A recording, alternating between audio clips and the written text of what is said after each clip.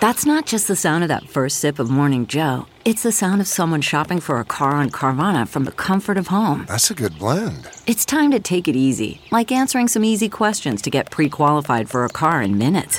Talk about starting the morning right. Just like customizing your terms so your car fits your budget. Visit Carvana.com or download the app to experience car shopping the way it should be. Convenient, comfortable. Good morning. I'm Margie Ellisor at Fox 2 with your St. Louis news, driven by Bomarito Automotive Group. Michael Brown Sr. and others will meet at the Justice Center in Clayton this morning. They want the case reopened. At 11 this morning, a memorial service for Michael Brown will be held on Canfield Drive.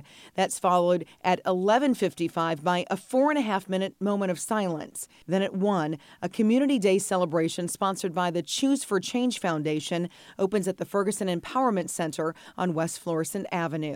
Former St. Louis County Executive Steve Stenger is scheduled to be sentenced this afternoon. He pleaded guilty to 3 counts of theft of honest services, bribery, and mail fraud in a pay-to-play scheme involving county government contracts.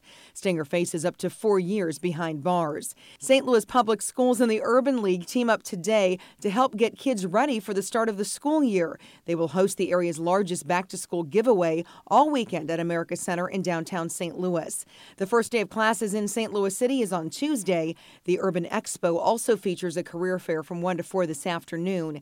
More than 60 businesses will be looking to hire new workers. From the Fox 2 Weather Department, a warm, humid, and decent mid-August day with afternoon highs in the upper 80s. A mild night is in store for tonight with low temps near 70, and tomorrow looks nice but pretty warm with afternoon highs in the upper 80s. Sunday through Tuesday continue to look stormy at times with heavy rain possible, but when it is not raining, the heat and humidity quickly take control with highs in the 90s.